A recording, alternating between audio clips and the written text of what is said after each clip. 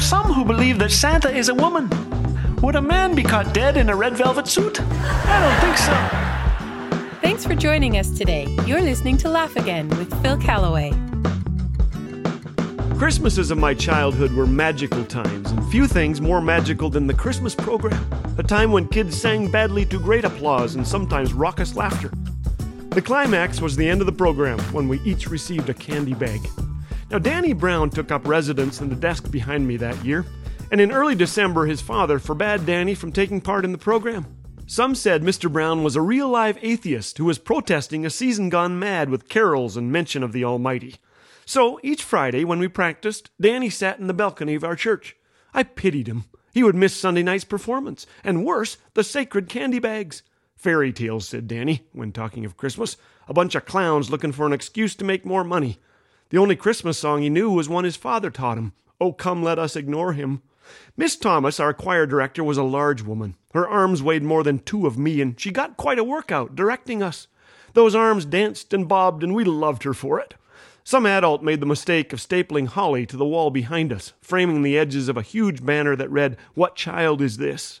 Now, holly has rather sharp thorns if you leave it dry, and when we stood to sing, I eased a thorny clipping onto Beth Freeman's chair, and when we sat down, she lived to rise again. "Ow, ow, ow," she howled. "Why, you little—" She whirled and pointed at me.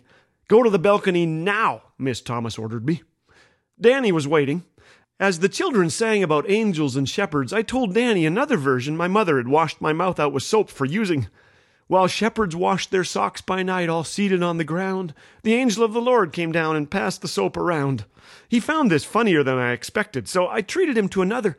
"We three kings of Orient are smoking on a rubber cigar. It was loaded, it exploded, now we're on yonder star." A volcanic laugh built within him, and he let out a yelp. Miss Thomas whirled and glared at us and brought her arms to a wobbly halt. "I have had enough," she yelled. That's when I sinned greatly and said to Danny, "Then quit eating fudge." It was too much for both of us. We hooted and howled. I buried my head in my lap, but Miss Thomas saw me and banished me from the building. I knew there would be no Christmas program that Sunday night for so foolish a child as I. But Christmas is a time for grace, my friends, and somehow my sins were lost in the joy of the season, and I was even allowed to sing in the Christmas program that Sunday night. The church was electric with squealing children and frantic parents, and Roy Butler was there with 2 Chiquita banana boxes bursting with candy bags, nuts, hard candy, a mandarin orange, and soft candies if you were very, very lucky. Danny Brown was even there, making faces at me from the balcony. I think Beth Freeman had even forgiven me too. She recited from the Gospel of Luke, chapter 2, "And the angel said unto them, Fear not, for behold, I bring you good tidings of great joy. For unto you is born this day in the city of David a Savior, which is Christ the Lord." I will never forget being forgiven at Christmas time. And afterwards, an amazing thing happened. Never in all my years do I recall seeing one single extra candy bag, for Mr. Butler was a meticulous counter. But this year, there was one. And that night, guess who left the church with his very own? Danny Brown did. You should have seen his eyes. It was a genuine Christmas miracle. And before he left the building, Danny smiled and slapped me between the shoulder blades and said, "Now we're on yonder star." And we laughed. It was Danny Brown's very first Christmas.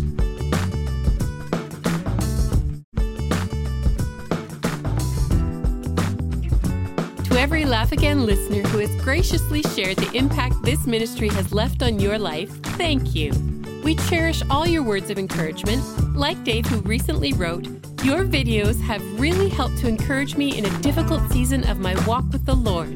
To share your experience or support Laugh Again with a financial gift, visit laughagain.org. Laugh Again, truth bringing laughter